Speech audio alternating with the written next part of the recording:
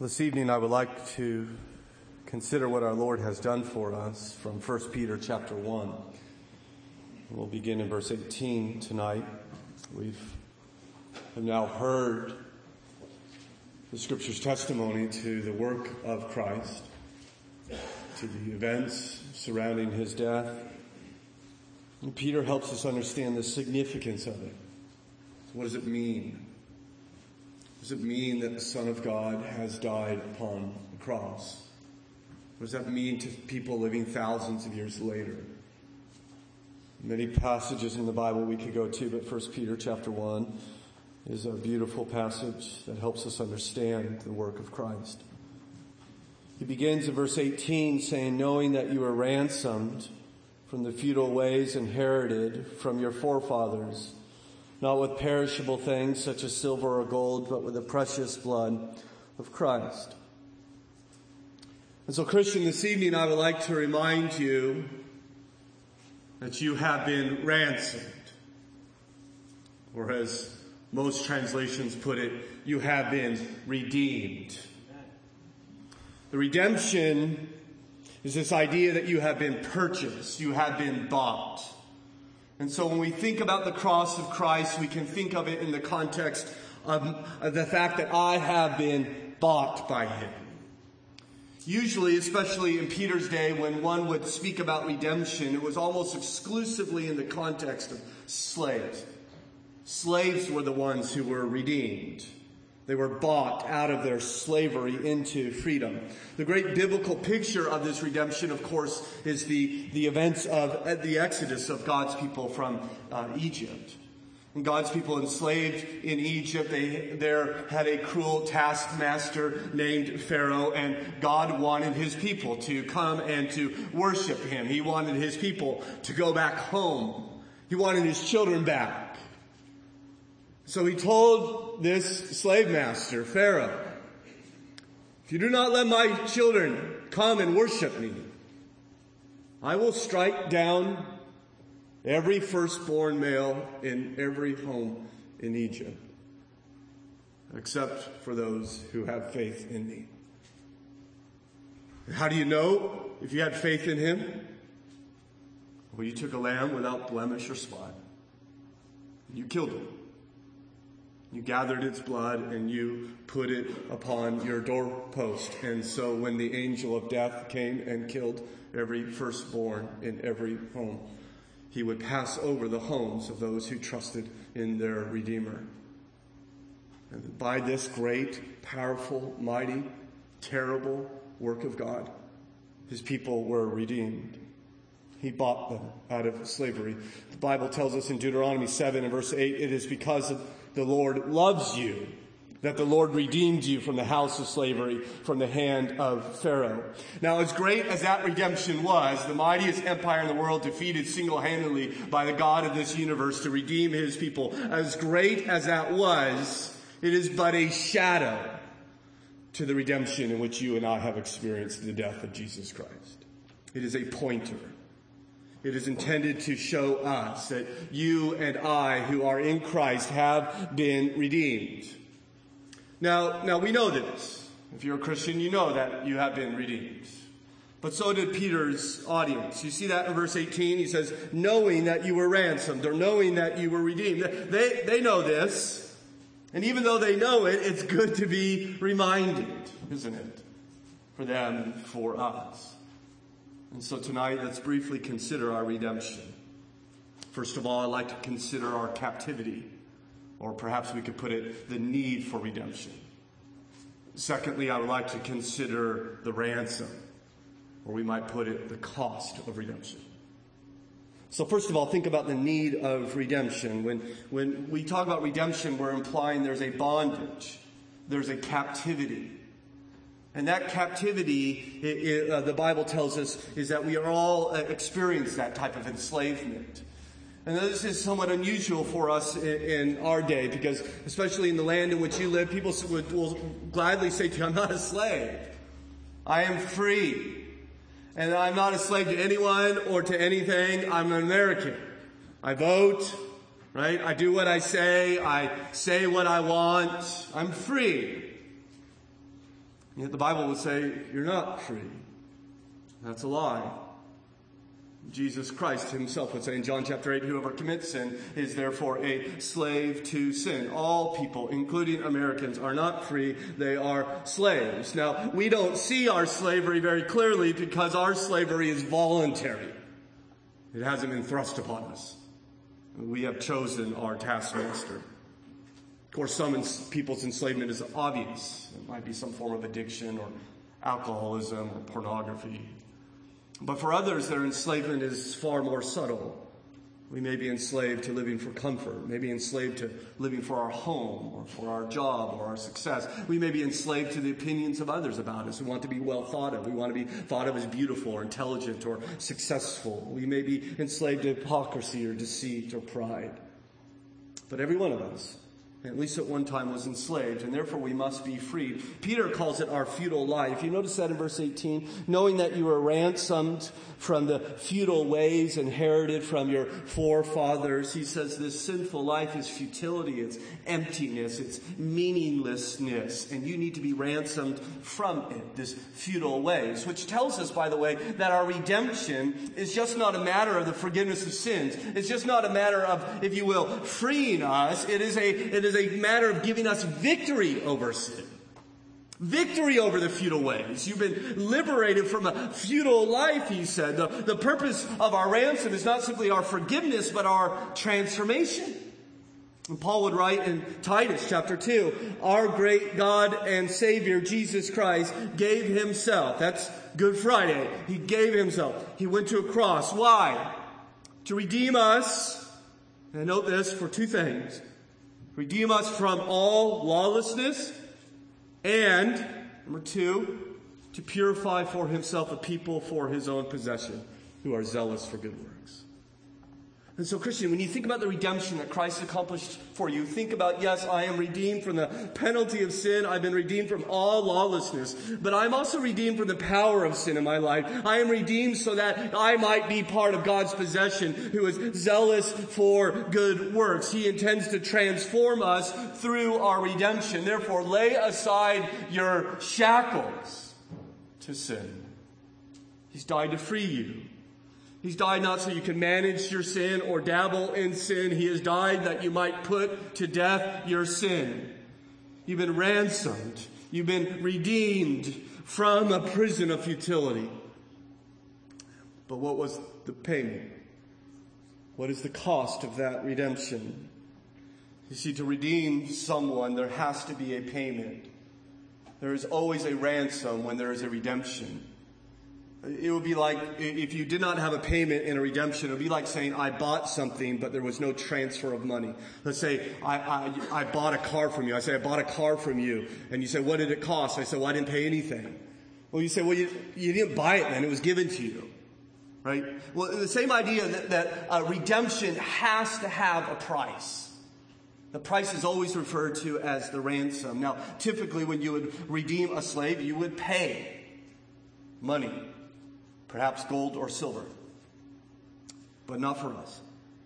You see what Peter says in verse 18? Knowing that you were ransomed from the feudal ways inherited from your forefathers, not with perishable things such as silver or gold. He didn't pay silver or gold or money for you.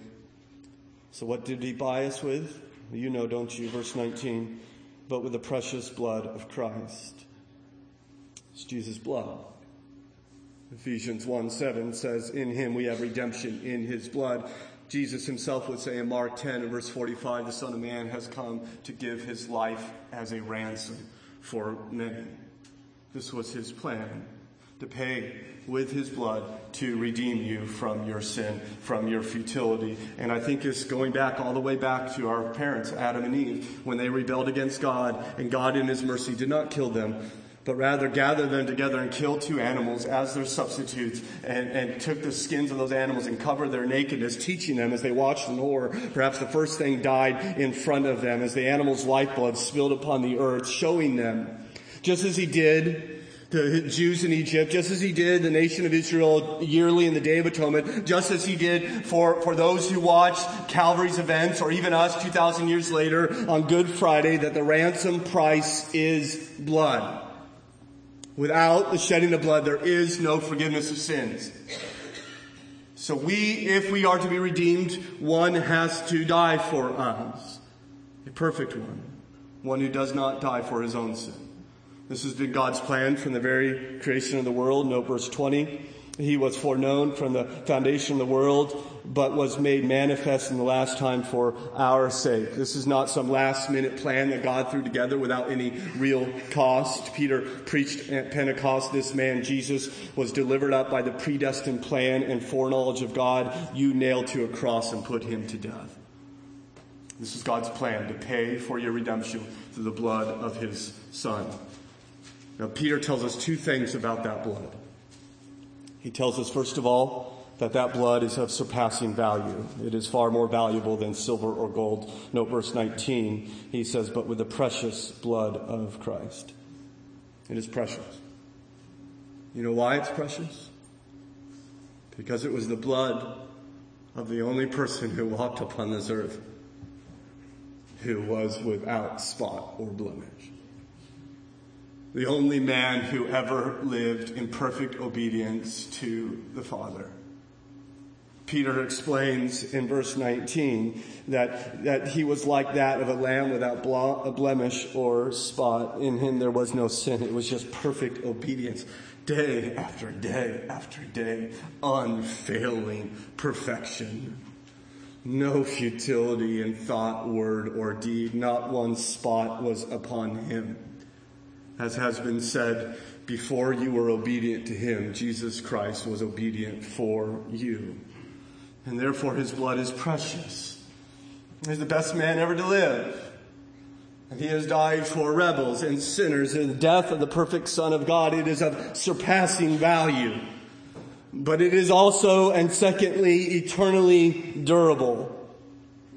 Compared to the blood of Christ, cheap things like silver and gold are perishable. Did you see that in verse 18? That we're ransomed not with perishable things such as silver or gold. Now silver or gold may not seem perishable to you and I. They may seem like they last long. You may even have some silver or gold in your family that has been passed down from generation to generation, and perhaps even in your family for decades or centuries even. And yet nevertheless, Peter simply dismisses them as perishable. Compared to the blood of Christ, things like silver and gold are like a rotten egg or a spoiled peach. It is eternally durable. Everything else will pass away, but the blood of Christ endures forever. Therefore, Jesus' blood is infinitely valuable and eternally durable. It is both permanent and precious. It is therefore able to cover any sin. It is able to cover any sinner. It is able to redeem the one who is most entangled in his enslavement. Christian, you should therefore find assurance that you are accepted by God. You should find assurance when the voice of the accuser comes or your conscience begins to accuse you and say things to you like, how can he love you? How can you think that you are okay with a holy God? You are to look away from your record and look to the work that Christ has accomplished and see his blood of eternal permanence and infinite preciousness. Your heart should soar in assurance when you consider the cross of Christ. I am accepted by a holy God because of the payment that has been paid for me. And yet at the same time, we ought never to twist that assurance into a justification for sin. Okay, if the payment's been paid, then I can just go on and go back into sin. Now, don't go back to Egypt. Don't put the shackles back on after he has bought your freedom. It is our great justification to follow him, our great compelling reality that we might please him with how we live. There's a story of a seminary student who told of how when he was a boy, he fell in love with golf. And his parents bought him a golf club and a harmless wiffle ball, which he could hit around the backyard. Well, one day he was thinking his parents were not home, and He was overcome with the temptation to kind of hear that clink of that ball, a real golf ball, against the golf club. And so he went to his father's bag and got a golf ball and teed it up in the backyard and gave it as hard of a whack as he could. And his golf ability is kind of like mine, I think. The ball flies straight for 75 yards and then makes a 90-degree left turn. And so he hit that ball as hard as he could, and it went off its course and went right towards the house, right towards a window, and with a crash right through the window. And then to make matters worse, it was immediately followed by a piercing scream. And so this boy ran into the house, burst into the living room, and to his horror saw his mother standing in front of a broken window with blood streaming down her face. He cried out, "Mom, I could have killed you." She hugged him, said, "It's all right. I'm okay." And yet this man concluded, after I saw my mother bleeding, I could never so much as carry a golf club across the lawn of our backyard. The sight of her standing there with blood flowing down, blood that I had caused, changed my behavior forever. As you gaze upon the blood of Christ, blood that you have caused, will that not compel you towards righteousness, not to earn his love, but because he has already demonstrated it for you? It certainly happened in the life of John Newton, the author of Amazing Grace, a man very familiar with redemption, for he owned and sold slaves before he came to Christ. He wrote about that event, that coming to Christ, in the form of a poem. He said, "In evil long I took delight, unawed by shame or fear, till a new object struck my sight and stopped my wild career. I saw one hanging on a tree in agonies and blood, who fixed his languid eyes on me as near his cross I stood. Sure, never till my latest breath can I forget that look. It seemed to charge me with his death, though not a word he spoke.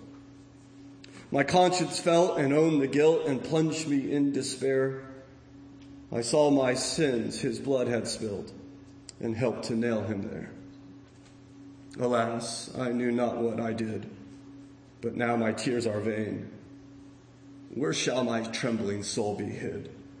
For I, the Lord, have slain." But a second look he gave, which said, "I freely all forgive. This blood is for thy ransom paid. I die, that thou may live."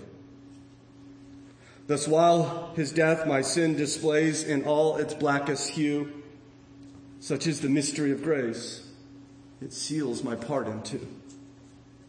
With pleasing grief and mournful joy, my spirit now is filled, that I should such a life destroy, yet live by him I killed.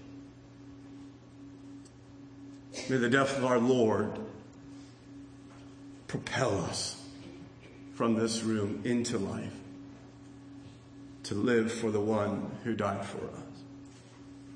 And we've been reminded of his death tonight in song, in scripture, and now in sermon. And now we will do one final time as we come to the sacrament. As we remember the Lord's death, we remember that a price has been paid for our redemption. As you hold these elements in your hand, may your heart be assured that you, Christian, are received and accepted.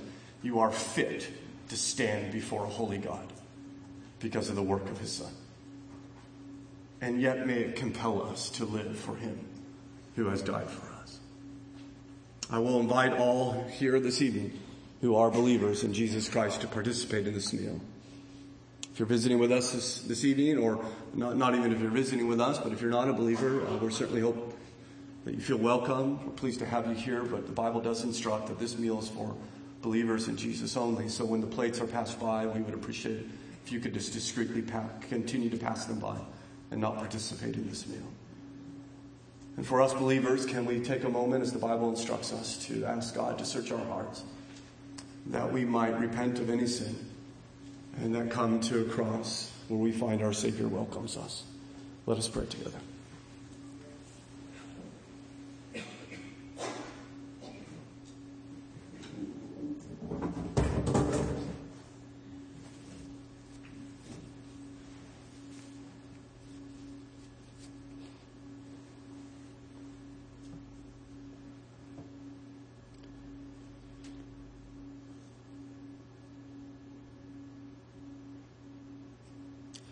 Our dear Father, you are the one who has made us. You are the one who sustains us. You are the creator of heaven and earth. And we have, every one of us, rebelled against you. When you intend only good for us, we have chosen to go our own way. And yet, rather than being done with us, you have sent your Son to die for us. How will we ever understand the depth of your love? How will we ever appreciate the greatness of your grace? Teach us tonight. As we remember our Lord's broken body and spilt blood for our redemption, will you teach us tonight a little bit more of your love, a little bit more of your grace, that we might live in light of it, we pray. In Jesus' name, amen. Well, the deacons now